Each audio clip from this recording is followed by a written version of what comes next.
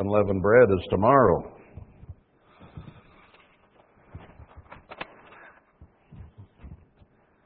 Just the way it fell. But there are indeed, of course, as we all know by now, only seven total, including Passover.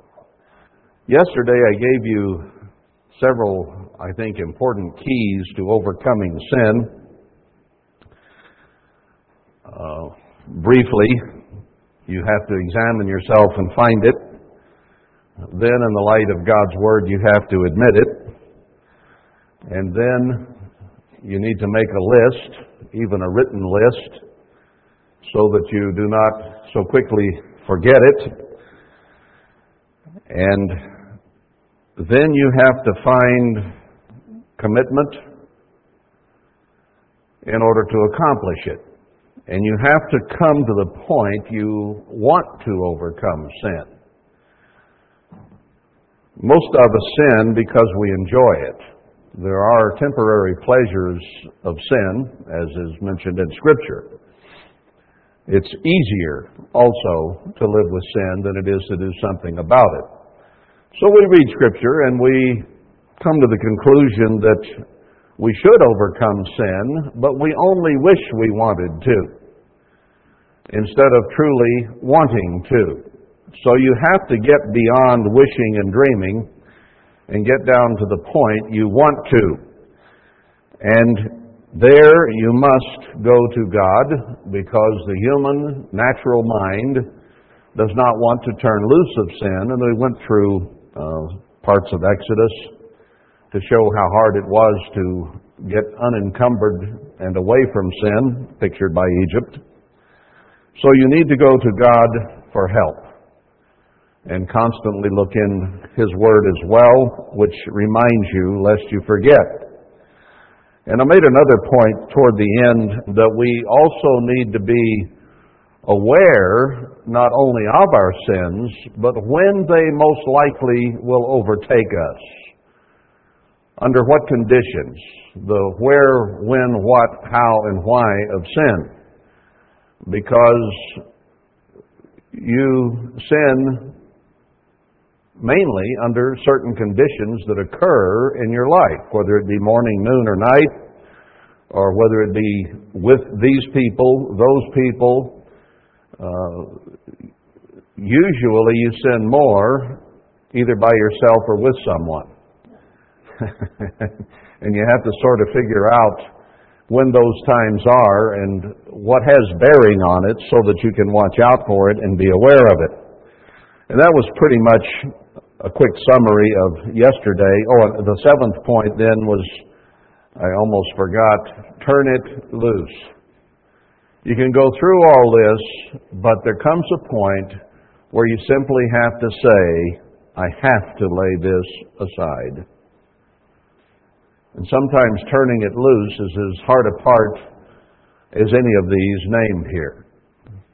You can wrestle with it, you can work on it, you can fool around with it, but there comes a point where you have to cast it away, turn it loose. That decision has to be made. Now, those are some important keys that we need to use to put sin out as we've been working on these last 7 days. Today I want to go into a little different direction, and that's motivation. Motivation to put sin away from us. Now there are a part A and a part B here. I will dismiss part A pretty quickly, though maybe I shouldn't.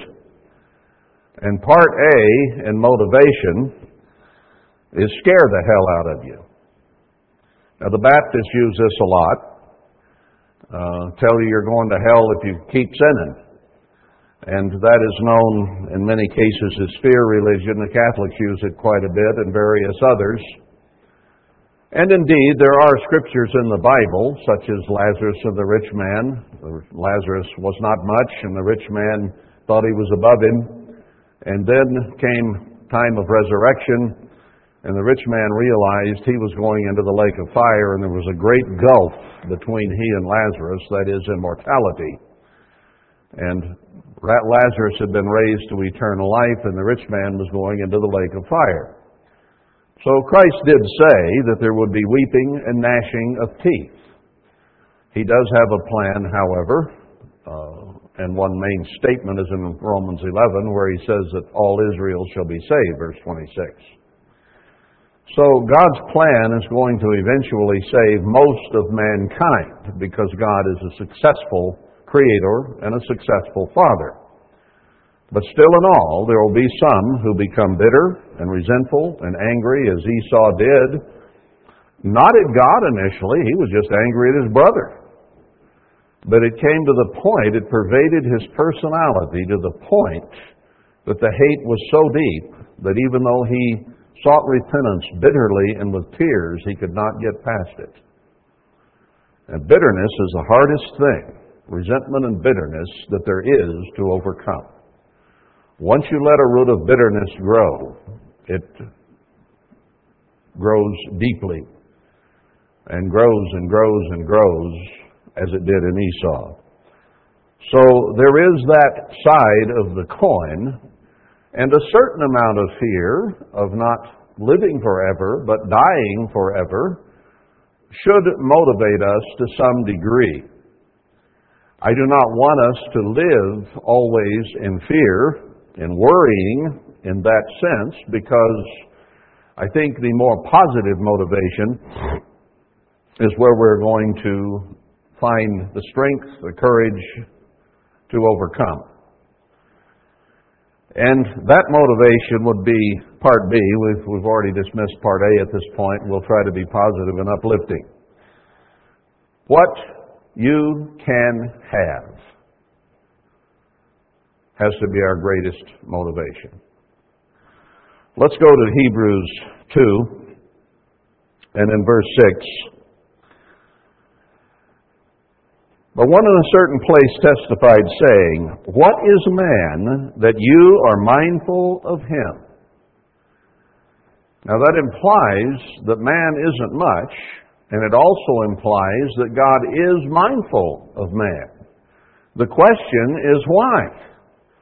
When you look at mankind and all of his activities and attitudes around the world, you would say, why would God, who is so far above all and rules the universe, be mindful of mere man who lives and dies in a short period of time and goes dust to dust?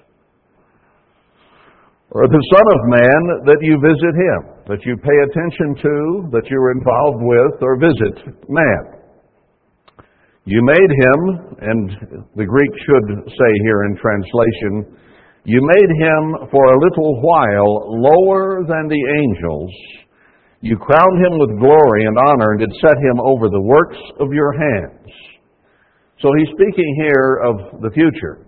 We are for a little while now made lower than the angels, but we will be made higher than angels and manage them later on, when we have the works of God's hands, or our hands, set over the works of God. Now you are not truly fearful as I look at you. Scary maybe, but not to be feared really. When you walk into a room, do people see you come in the room and fall on their faces in awe and fear? Now, they may run and trip on themselves and fall on their face. That's possible. But they don't just fall on their faces. Now, the places in the Bible where mankind encountered angels, or the angels approached man, man invariably fell on his face in awe and fear. We were made for a little while lower than the angels.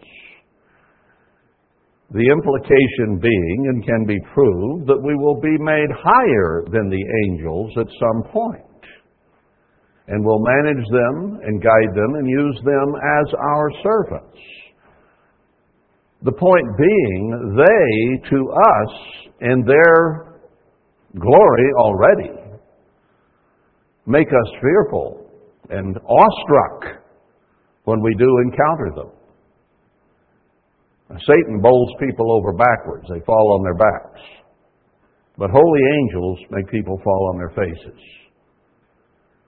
So, he's saying here that he is going to put them and all things in subjection under his feet, verse 8. For in that he put all in subjection under him, he left nothing that is not put under him. But we see not yet all things put under him. The subject is still mankind. We will be given rulership over the earth later and the entire universe. All things.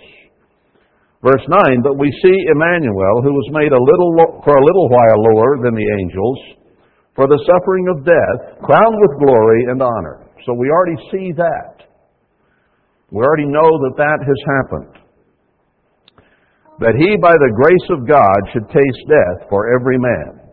For it became him, for whom are all things, and by whom are all things, in bringing many sons to glory, to make the captain of their salvation perfect through sufferings. So Christ was sent to suffer as a man, to go through the trials and tribulations of humankind, so that he might be made the captain of our salvation and bring glory to us. We are not glorified, and we are not full of glory, or glorious, really, in any way, except the little light of God's Spirit that might show in our personality here and there. That's the only glory we have to date. And it isn't much that shows. It certainly doesn't show in the form of a halo, though sometimes we wish. Verse 17, wherefore in all things it behooved him to be made like to his brethren, that he might be a merciful and faithful high priest in things pertaining to God, to make reconciliation for the sins of the people. For in that he himself has suffered being tempted, he is able to succor them that are tempted. So we're made a little while lower than the angels, to be tried, to be tested, to be worked on. And we have he who has been glorified, who was man, to help us. What better mentor, what better help could you have than Christ, the Messiah himself, to help bring us to the kingdom of God? Now there begins some motivation. That we were made and put on this earth not to stay lower than the angels, but to be upgraded above them. Chapter 3, verse 6. But Christ is a son over his own house, whose house are we, if we hold fast the confidence and the rejoicing of the hope firm to the end. He has said he will live in us, live his life in us, that we are his house, his temple. That he would himself live in us. And that will continue if we hold fast, firm to the end, not let it get away. Wherefore, as the Holy Spirit says, today, if you will hear his voice, harden not your hearts as in the day of provocation, in the day of temptation in the wilderness, when your fathers tempted me, proved me, and saw my works 40 years. Now they were being proved, but they wanted proof of God. Keep all these promises. Do all these things for us. Give us manna. Give us quail. Give us water. Give us deliverance, and so on. But because of their attitude of not believing and showing faith to God, they all died in the wilderness, save Caleb and Joshua.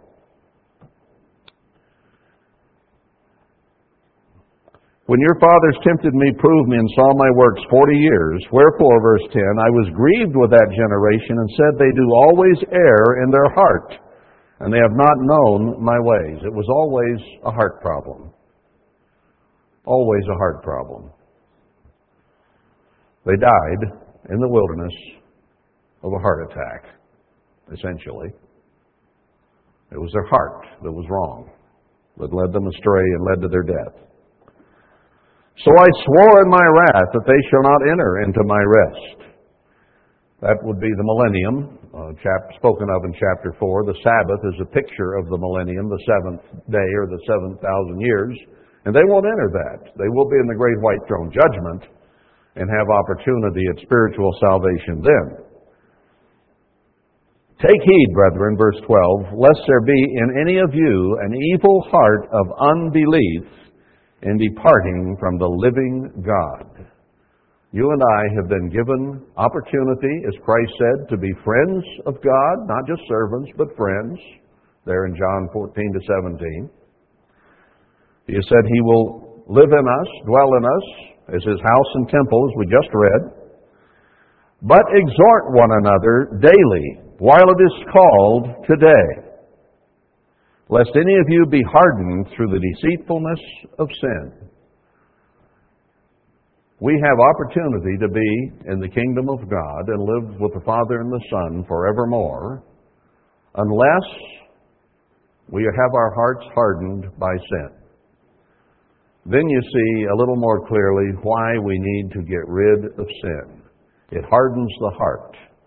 What does it say in Matthew 24? That in the end time, sin will abound, and the love of many will wax cold. So most of the difficulties that we have, I might even venture to say all, among ourselves, between ourselves, attitudes, relationship issues, are the result of sin. Because that removes the love and creates the conflicts. Sin is at the root of all trouble. But He tells us to encourage, exhort one another daily, help each other, because we need each other. You can't do this alone, brethren. No man is an island. No man stands alone. We have to go to the Father and the Son, and we need one another. That's why He tells us not to forsake the assembling of ourselves together, so much the more as the day draweth near there in Hebrews 13. That's why He tells us that we're to be fitted together as a body, to be together and everything work harmoniously, and on it goes. So we need the exhortation, the encouragement, the strengthening, the guidance from each other. For we are made partakers of Christ if we hold the beginning of our confidence steadfast to the end. You can't let anything slip away. He does tell us in another place not to take it for granted, and not to shrink back, but to take hold and not allow it to slip away. It can very easily. Let's go to chapter 11 of Hebrews. Again, briefly here in verse 38. This is the end of the chapter about all those who were faithful and who are awaiting their reward when Christ returns.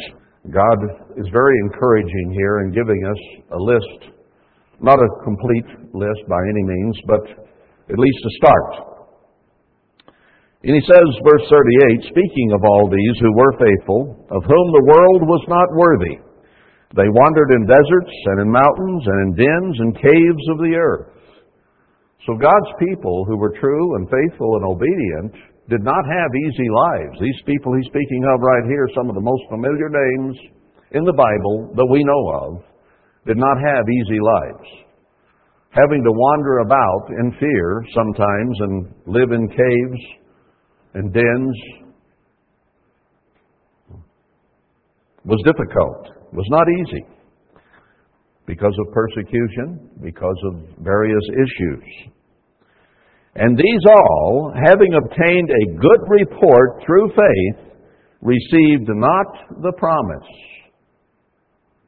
Now you would have thought, wouldn't you, that all these people, as faithful and as strong, as obedient to God as they were, would have received the promise of God, gone to heaven when they died? No, that's not in Scripture. No man has ascended except he which came down. They didn't receive it. Why? Why did God set it up? He could have done it differently. He could have made it where when each person in the past, all these faithful, came to a certain point of growth and development, He could have made it where they were changed in a moment, in the twinkling of the eye, couldn't He? It was His plan. He could do it any way He wanted to. He didn't do it that way for a specific reason. He set the plan up the way it is for a reason. That's in verse 40. God having provided some better thing for us, that they without us should not be made perfect. Abraham, Isaac, Jacob, Sarah, Rebekah, David, all are going to be in the kingdom of God. But they are not, because they have to wait in their graves until you and I are also changed. God is lumping us together with these faithful here in Hebrews 11. Paul was writing to the Christians of that day, but God saw that it was inspired and written down for those of us today, because we are included in that number if we're faithful to the end and seize and hang on and do what we need to do.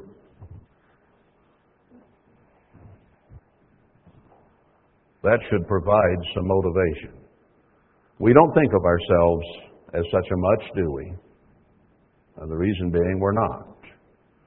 We're still human, very human, prone to sin, prone to mistakes, prone to discouragement, doubt, fears, and problems, resentment, ingratitude, unforgiveness, on and on and on it goes.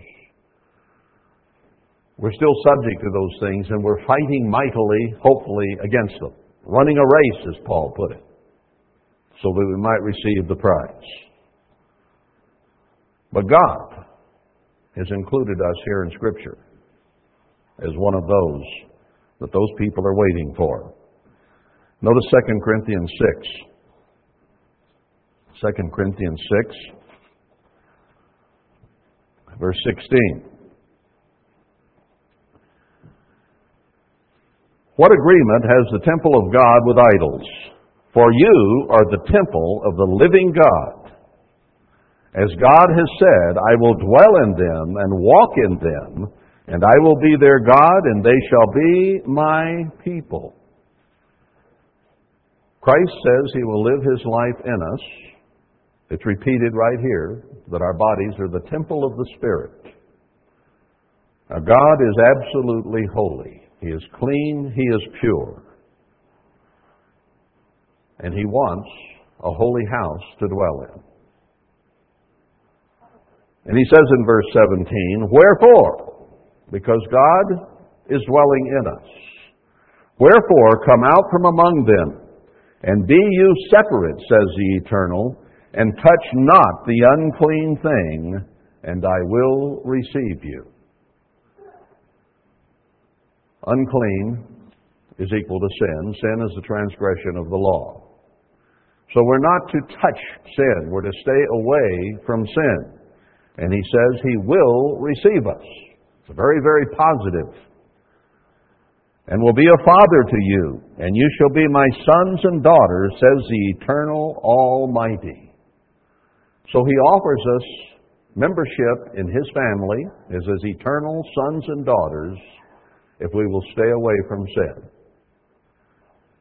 So, being a part of the kingdom and the family of God should be a very strong motivation for us to put sin aside and touch not the unclean thing. Now, I mentioned yesterday our enemies were Satan and ourselves and the world around us. Somebody had put that a little differently with the 3 S's, which I thought was really good. It helps you remember it. The 3 S's are Satan, society, and self, put in 3 words. Those are the 3 things, truly, that we fight. And if we fight a good fight, God says He will dwell in us. Now, how could He stand it, as dirty as we are? The stuff that still goes through our minds. Thankfully, we have the continual sacrifice of Christ, whereby we live working toward repentance, asking for forgiveness and repentance daily, and try to crucify ourselves daily, crucified in Christ, and as Paul put it, I die daily. So it is that effort toward staying away from the unclean, combined with the blood of Christ, which removes that in us. We sang it today. That blessed are those, or whatever the words are exactly, to whom God imputes no sin. If we are willing and working at putting sin out and loving God and each other, He will not impute sin to us. Let's say you make a mistake, I make a mistake.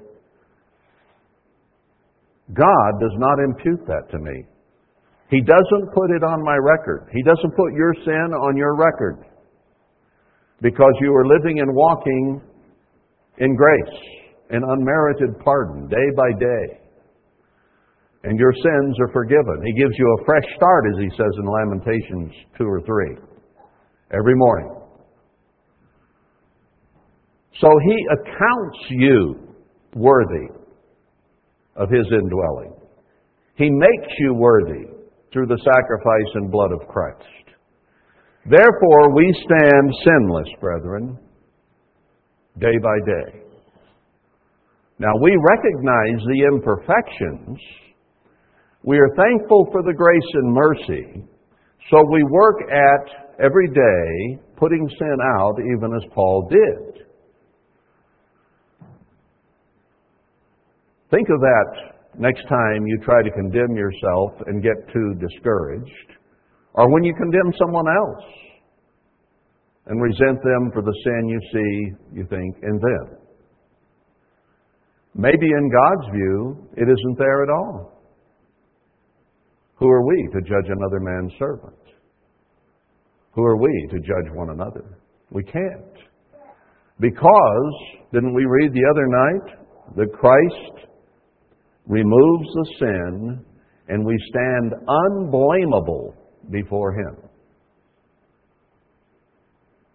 Satan is the accuser of the brethren. Anyone who is in accuser mode is of Satan the devil. Okay? And Satan goes before God's throne about you and about me daily. And he accuses us of all the things he sees us thinking and doing down here. And you know what? Christ turns to his Father and says, my blood covered that. Satan doesn't have a leg to stand on. My blood covered this. It covered this.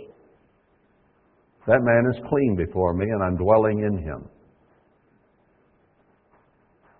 That's incredible when you stop to think about it, to be aware of it, to know how we stand before God in spite of ourselves. Not because of ourselves, but in spite of ourselves, because of the gigantic proportions of Christ's sacrifice and what it meant. And we need to look at one another that way, that we are the clean, the holy, through the sacrifice of Christ. Not on our own merit, not by any means. But you cannot look at yourself, and you cannot look at your brother in Christ in the light of the way you look at the people in the world. Their sins are with them. They have not been forgiven. They're still living under the old covenant, eye for an eye and a tooth for a tooth. But we are not. We are set aside, and we are sanctified, made clean, set apart as holy, is where we stand.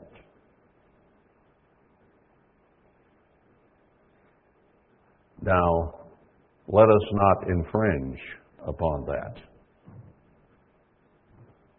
by, for whatever reasons and ways, we are led astray or pulled away from or become bitter or resentful in any way.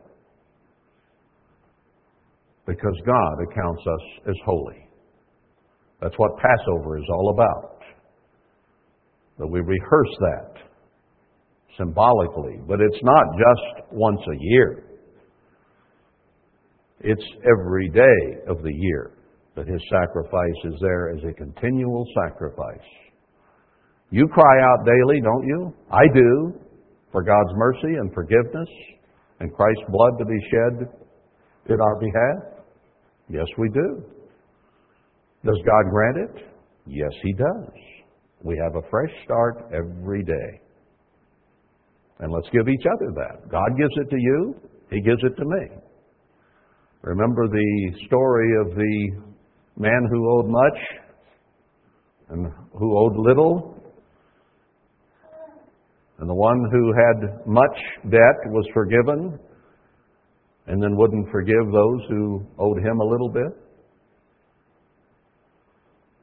Let's give each other what God gives each of us. We need to look at each other that way. And that should be encouraging and helpful. Let's read one verse in chapter 7.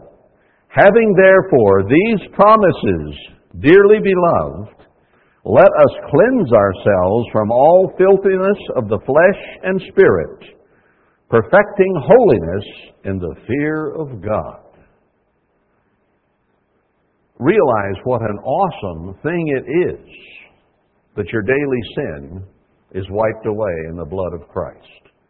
And therefore, as holy, as cleansed, as unblameable, to whom God imputes no sin, work at getting the sin out.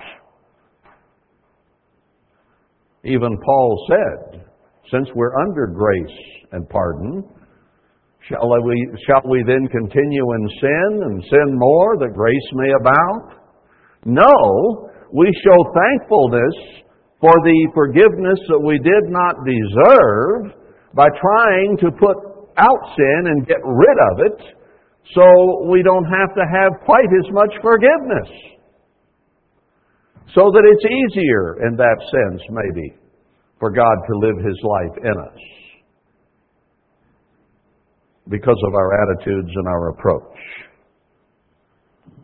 Now, Christ is not a respecter of persons. But did He not have a closer relationship with the Apostle John than with any of the others? John was the one who laid on his chest. I can't think of this culturally, but there are cultures in the world today where men can have affection with each other without being weird. Kiss each other on the cheeks. But doesn't do it for me. I'm sorry, I didn't grow up that way. It's not a cultural thing here, but it is in Italy and a lot of other places. But John, by personality, was one whom Christ was closer to. Now, He didn't put him in charge, He put Peter in charge, because Peter had other qualities of leadership that were needed in the church. But as far as a close personal friend, I think the Scripture is fairly clear that he was closest to John in that way.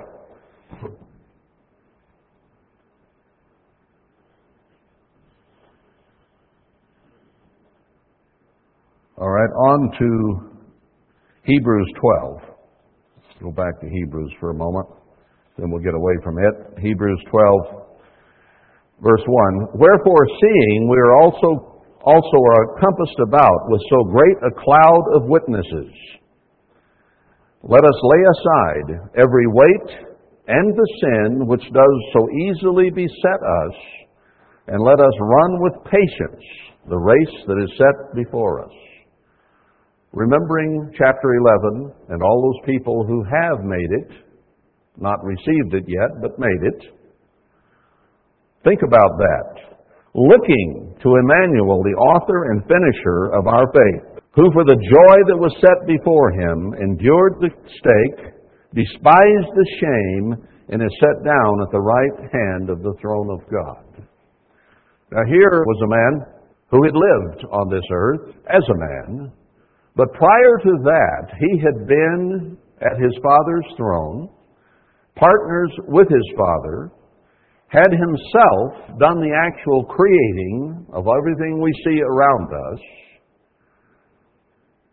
And that was such a joyful time for him, such a joyful existence, that even though he was put on this earth as a human being who sweated and worked and strived, sweating blood against sin, he strived so hard at it and never giving in. He went through all that because of the joy that was set before him, that he would be again turned back into God, and that he could be the one who led us into the same place. That's what brought him joy.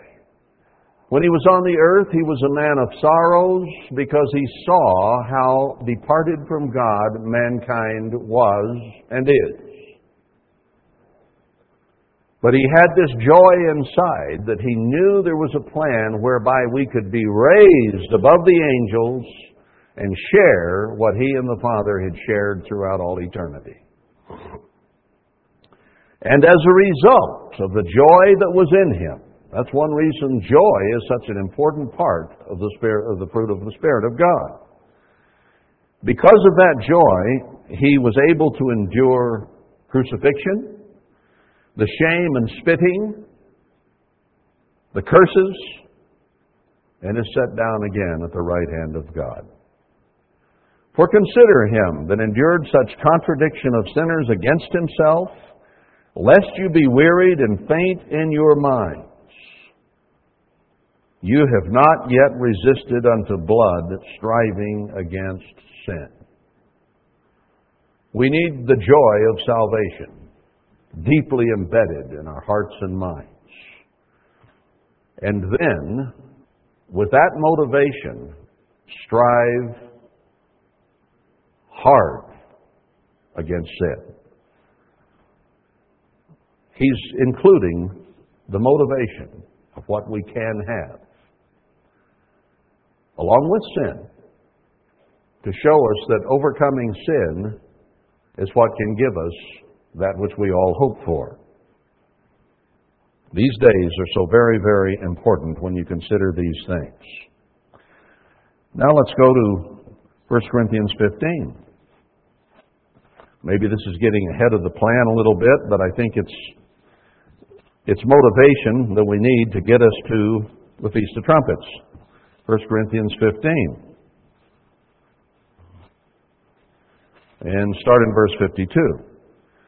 In a moment, in the twinkling of an eye at the last trump, for the trumpet shall sound, and the dead shall be raised incorruptible, and we shall be changed. And I'll show you in a little bit that at that resurrection, there are only a limited number who will be. And Scripture shows that. So this is talking about us, as we shall see, not anybody else. For this corruptible must put on incorruption, and this mortal must put on immortality. So when this corruptible shall have put on incorruption, and this mortal shall have put on immortality, then shall be brought to pass the saying that is written, death is swallowed up in victory. No longer do we worry about death or damage in any way. Now, some of us are looking at death, aren't we? Just in terms of age. Some of us are looking to death just by driving to town and maybe having a Mack truck run over us. We don't know what's going to bring death. We're still so human, so fleshly. That will all change. No more death. O death, where is your sting? O grave, where is your victory? The sting of death is sin. And the strength of sin is the law. That is the penalty of the law. We break the law, that's sin. The penalty of sin is death. That means then that we will no longer sin. Your sinning days will be over. Never, ever one sin again. Try to imagine that. That's beyond me. I struggle to get through a day with sin. Maybe an hour. Maybe a moment. Bringing every thought. Thoughts don't last very long, do they? Boom, boom, boom, boom. They can go very fast. I can't imagine being totally without sin. It's a dream. It's a hope. It's a wish. It's a reality if we strive and overcome. Wherefore, my brethren, be you steadfast, unmovable, always abounding in the work of the eternal, for as much as you know that your labor is not in vain in the eternal. All this striving, this working, this patience, this difficulty, these tribulations and trials are worth it. They are not in vain, because God is going to reward those who will serve Him. So you have the promise of God in heaven. You can't get a stronger promise than that.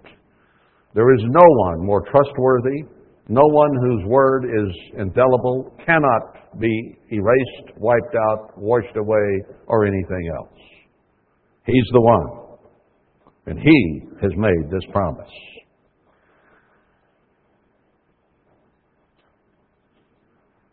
Let me pick up one more in John 17, in verse, I think it's 19.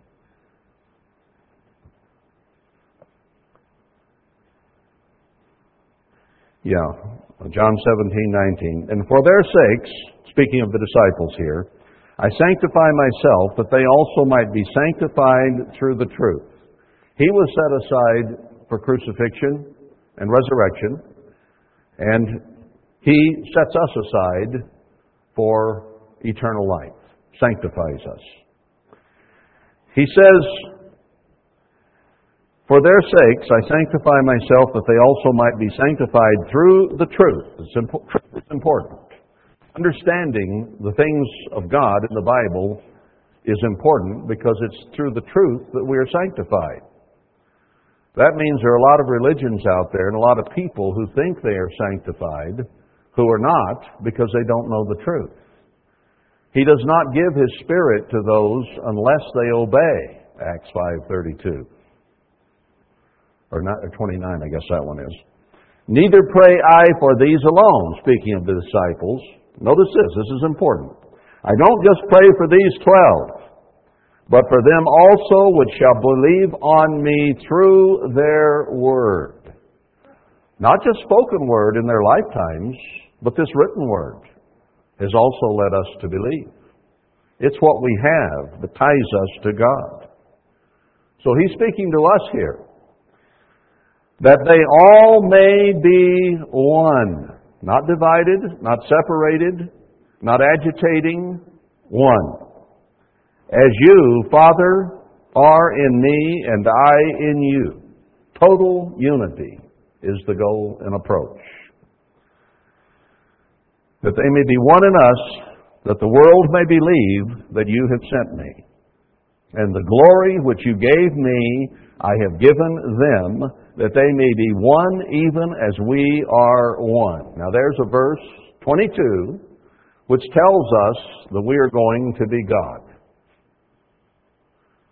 If we are to be as the Father and the Son are, absolutely one with them, we have to be of like kind. We have also to be God. Mankind works at playing God. Some people set themselves up as God. And really, you and I put things ahead of God, which is idolatry, and set ourselves up as God every time we disobey God. So idolatry is pretty widespread. It's not just Hitler and Mussolini and others who set themselves up in the place of God. It's every one of us when we sin. An idol is something that is placed ahead of God.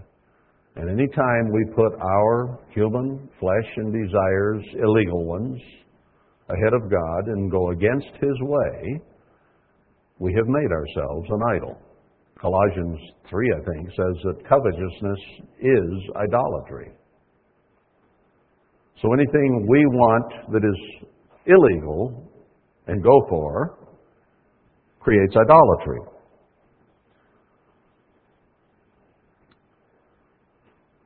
So we cannot go there. But we are to become God. And it is not an abomination or wrong for us to recognize that, to work toward that.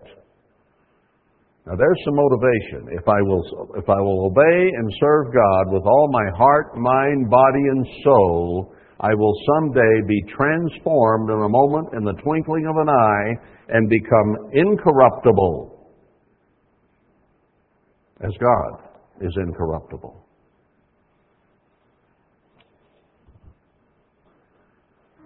Let's go to Revelation 2. Now, God has made certain promises to those that will overcome. He's written to 7 different divisions or congregations or attitudes of the church here in Revelation 2 and 3. And He's made some promises to those that would overcome sin.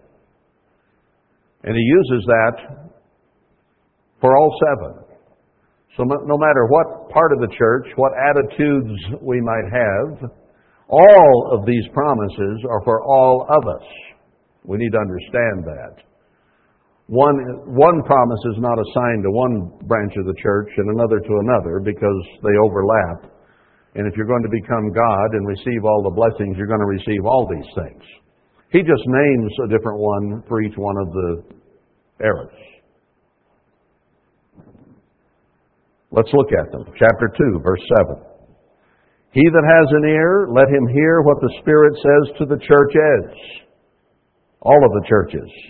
To him that overcomes shall I give to eat of the tree of life, which is in the midst of the paradise of God.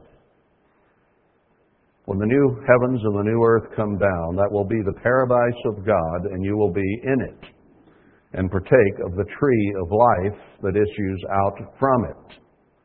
And He said that to all the churches. That's a promise to all of them.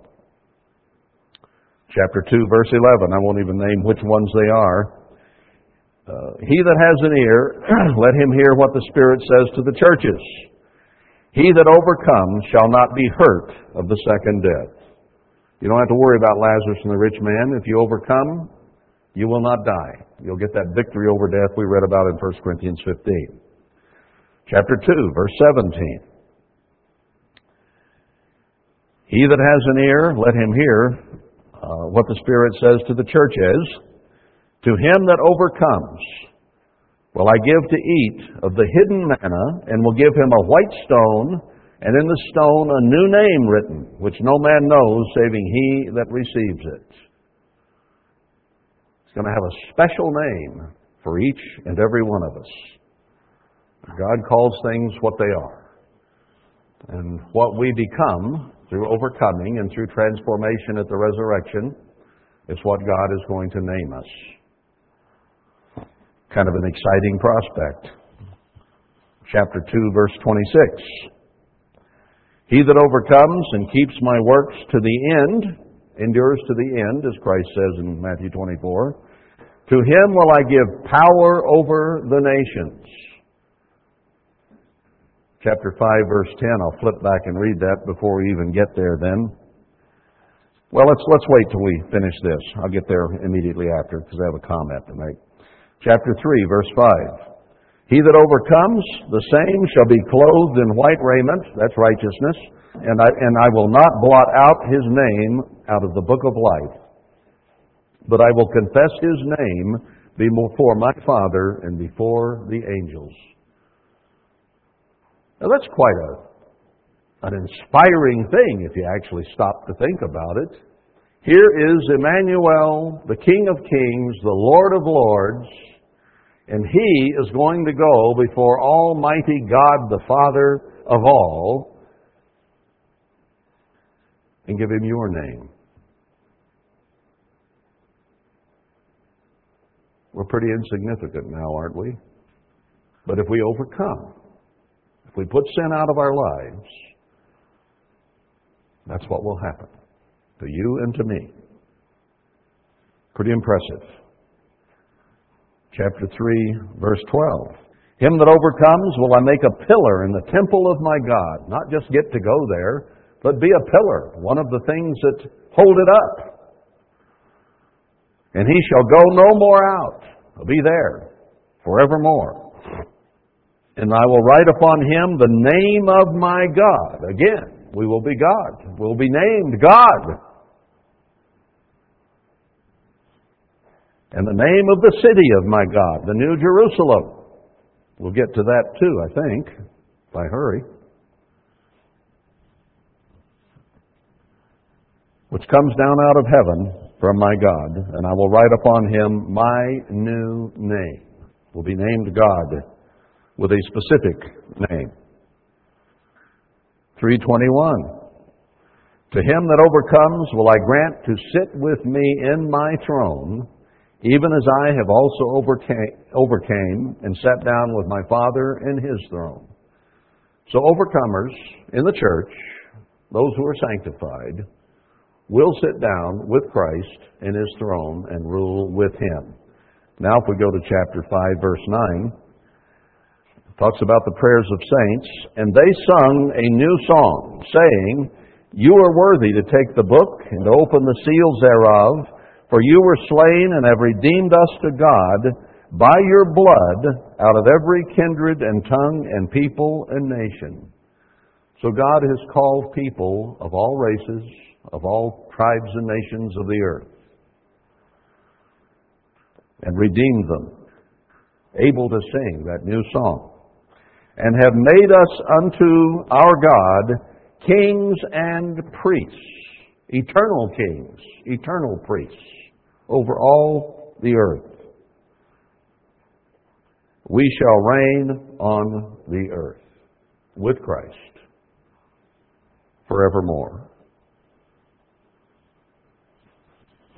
There are very few who have been offered this opportunity, brethren.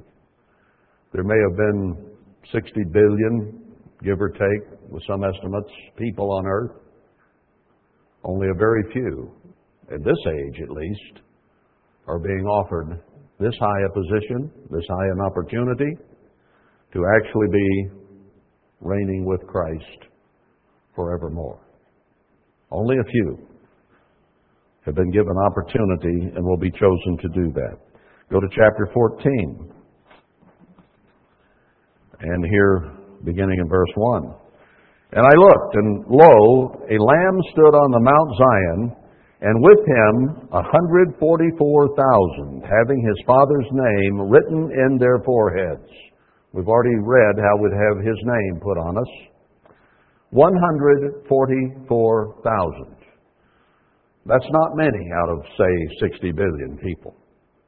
Just a drop in the bucket. 144,000.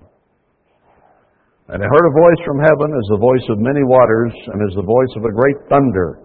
And I heard the voice of harpers harping with their harps.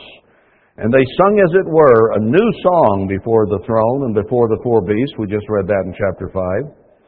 And no man could learn that song but the 144,000 which were redeemed from on the earth. Have you ever heard choirs singing? Have you ever heard incredibly talented soloists? And you wished you could sing that song. There are so many times I've wished I had the talent to sing like people I've heard. It's just not there. It wouldn't matter how much I worked at it. I just don't have it. But I'd like to. When I hear some music that is so inspiring and gives me chills up and down my spine and a little circle of nerves in the top of my head at the conclusion of it, man, I'd like to be able to sing like that. We can. There are only 144,000 that can sing this song. Nobody else can do it, no matter what. Only those will be given that capacity, ability, and opportunity. And you can be one of those. You've been given that chance. These are they which are not defiled with false religion, for they are virgins. They've been cleansed, made pure in the Lamb. Paul, remember, spoke of the Corinthians, who were probably the most corrupt, immoral society around, and said he would present them as chaste virgins to Christ. Now, in the flesh, they were by no means that.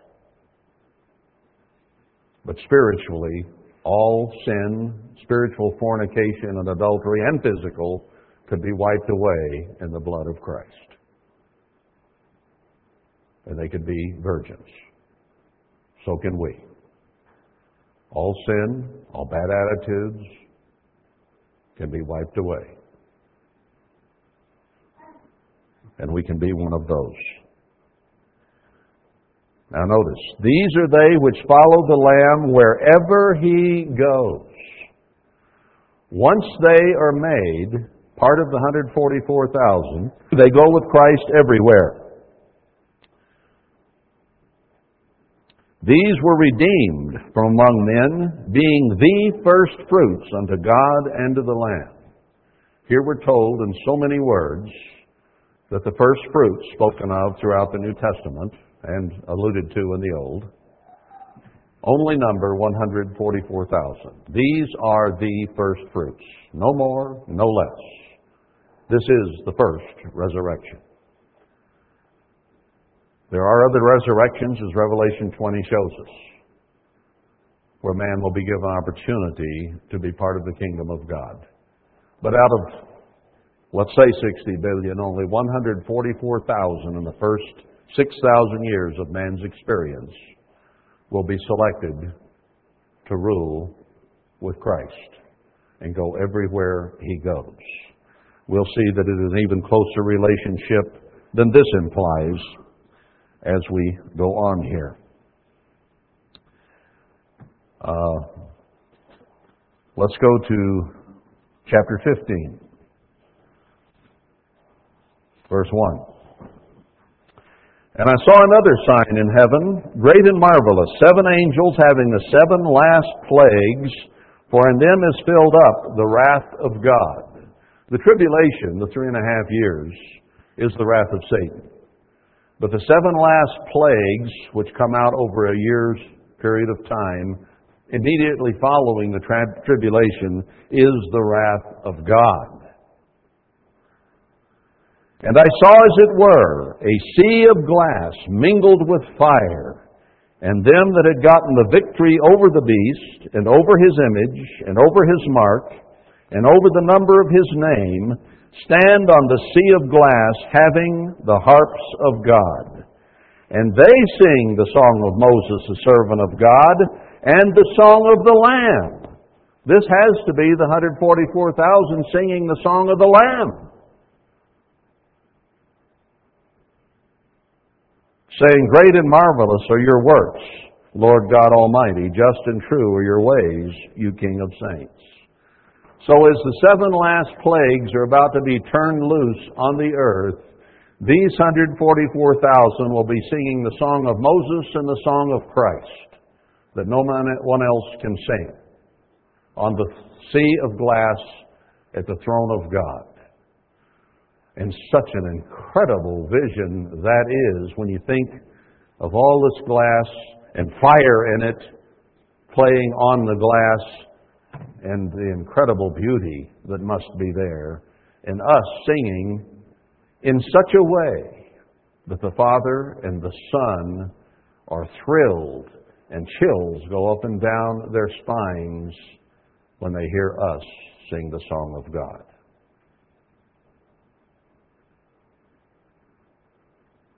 Should we overcome? Think that's a good idea? I want to be here. I want to be there, brethren. So much I want to be there. And so much I cling to sin. So much I have trouble controlling every thought that goes through my mind. What a perplexity. Go to God. Work on it. Strive at it. Run the race. Not beating the air, but organized and working at overcoming sin so you can sing the song of Christ. That means, and it's part of the proof, that the Day of Atonement represents the marriage of the Lamb standing on the sea of glass during that time when the 7 last plagues are coming over the earth. Christ is going to come back. The 144,000 will meet him in the air, meet on the sea of glass, be married, and sing the song of Christ to the Father while the 7 last plagues are going on here. They will miss being in the 7 last plagues, in which most of the remainder of mankind that has survived Satan's wrath will be killed. Only perhaps 100 million left, according to Daniel. And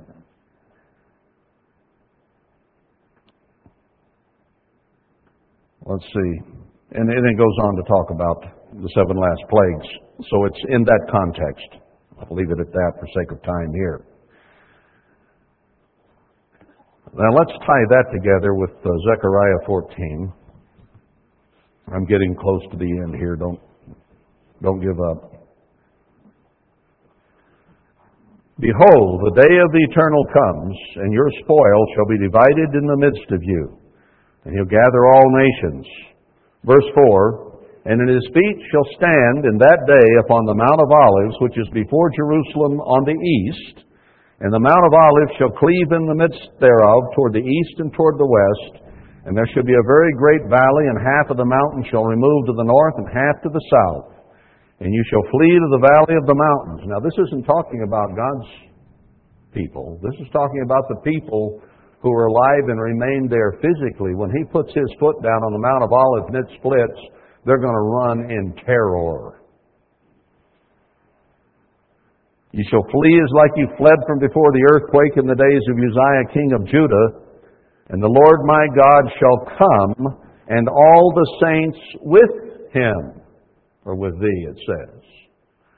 In other words, when he comes, and we rise to meet him and go back for the wedding, and stay there through the year of the 7 last plagues, he will return again to stay by putting his foot down on the Mount of Olives, and we will come with him. Remember, he said we will all ever be with him, always be with him wherever he goes. He's going to his Father's throne to marry us. He's coming back to rule the earth. Christ's second coming is in stages. It isn't a secret rapture. All eyes will see him, but only those 144,000 will rise to meet him. And they'll come back with him when he comes back to rule the earth after the 7 last plagues. It's very clear here. The saints don't flee. They're already with him. They're coming with him as he sets his foot down.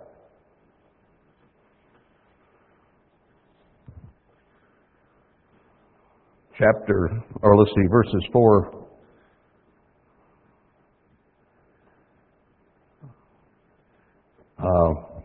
Let's go down to verse 8. It shall be in that day that living waters shall go out from Jerusalem, half of them toward the former sea and half toward the hinder sea, in summer and in winter. That's reminiscent of Revelation 21, when the river comes out from underneath the throne of God. That's when he will have set up his rule on this earth. The Father and the Son will be here. All right. Now let's go to Revelation 21. Revelation 21. I saw a new heaven and a new earth. For the first heaven and the first earth were passed away, and there was no more sea, no more salt water, all made pure, as Ezekiel shows. And I, John, saw the holy city, the new Jerusalem, coming down from God out of heaven, prepared as a bride adorned for her husband.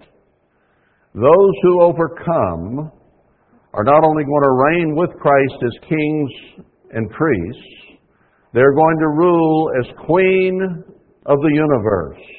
the Queen of heaven, the Queen of the earth, as the bride of Christ. He describes the New Jerusalem as being comprised of the 144,000. New Jerusalem, prepared as a bride. And I heard a voice, great voice out of heaven saying, Behold, the tabernacle of God is with men, and He will dwell with them, and they shall be His people, and God Himself shall be with them and be their God. To those who overcome, they will have the Father Himself and Christ dwelling with them on this earth. And we've read this before, but in the context of today, this is a motivational speech to convince us we really should overcome. What are the conditions? Verse 4. God shall wipe away all tears from their eyes. These are the 144,000. Not the rest of the world. They'll still have some tears yet to shed. This is for you and me right here. Nobody else. All tears will be gone. You'll never feel them well up again. And there shall be no more death, neither sorrow nor crying, neither shall there be any more pain, for the former things are passed away. We all suffer from various maladies and pains now, don't we? Health difficulties. Never again. Never again. None. And He that sat upon the throne said, Behold, I make all things new. Write this down. These words are faithful and they're true. And He says, I'm the Alpha and Omega, the beginning and the end. And him that's thirst, I'll give of the water of life freely. He that overcomes, there's that word again. He that overcomes shall inherit all things. What's your wish list? There's nothing left off. All things. And I will be His God, and He shall be my son. Given sonship in the kingdom of God. Given brideship to the King of Kings and Lord of Lords in the kingdom of God. But the fearful and unbelieving and abominable and murderers and whoremongers and sorcerers and idolaters and all liars shall have their part in the lake which burns with fire and brimstone, which is the second death. Well, I did tell you at the beginning, we could scare the hell out of you. Here it is, in one of the most inspiring chapters in the Bible, that if you don't overcome, you'll burn. So God gives us mostly positive motivation here. But He gives us a brief description of what happens to those who do not overcome sin. So you can't deny it, you can't get away from it. There came to me one of the seven angels which had the seven vials full of the seven last plagues, and talked with me, saying, Come here, I will show you the bride, the Lamb's wife. Remember what we read there when the seven last plagues are about to be poured out? And we would be standing on the sea of glass. He carried me away. I'm going to show you the bride, okay? He carried me away in the Spirit to a great and high mountain and showed me that great city, the holy Jerusalem, descending out of heaven from God, having the glory of God, and her light was like unto a stone most precious. So he's describing the bride here as the heavenly city, the heavenly Jerusalem. And she is quite something by then. She has the glory of God Himself. Resplendent. She was like a stone most precious, even like a jasper stone, clear as crystal. No shadow in her. Clear-eyed, clear-minded. And had a wall great and high, and had 12 gates, and at the gates 12 angels, and names written thereon, which are the names of the 12 tribes of the children of Israel. Revelation 7 describes 144,000 as 12,000 from each tribe. 144,000. 12,000 from 12 tribes. 12 foundations it had, verse 14. The 12 apostles, as Christ told us the other night at Passover as we read it, that would be over the 12 tribes of Israel. And then it gives the measurements, 144 cubits, showing the 144,000 again. Verse 18, for sake of time here, and I guess I'm really out of time. The building of the wall was jasper, and the city was pure gold, like clear glass. Can't get any better than that. Pure gold, but just like glass. He's describing you and me, what we will be. And then all these foundations, 12 foundations of different precious stones. The 12 gates were 12 pearls, and every several gate was of one pearl, and the street of the city was pure gold, as it were transparent glass. The walls gold, the gates, pearls so huge, with an opening in them that made the gates. Wow. And then the gold of the street shining off those pearls, and the light of God lightening it up as no other light can, as we'll see as we go on here. And I saw no temple therein, for the Lord God Almighty and the Lamb are the temple of it. The city had no need of the sun, neither of the moon to shine in it, for the glory of God did lighten it, and the Lamb is the light thereof. Imagine all those precious stones and gold lit up by the glory of God. No better light to look at gold and jewelry through than that. The nations of them which are saved shall walk in the light of it, and the kings of the earth do bring their glory and honor into it. Still be human beings, human kings, bringing their honor and glory to the bride of the Lamb, and the Father.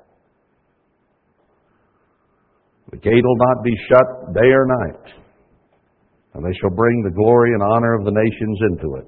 And there shall in no wise enter into it anything that defiles, neither whatsoever works abomination or makes a lie, but they which are written in the Lamb's book of life. That's it. Then he goes on to describe this more and more, and how the water going out from it will heal the nations and so on.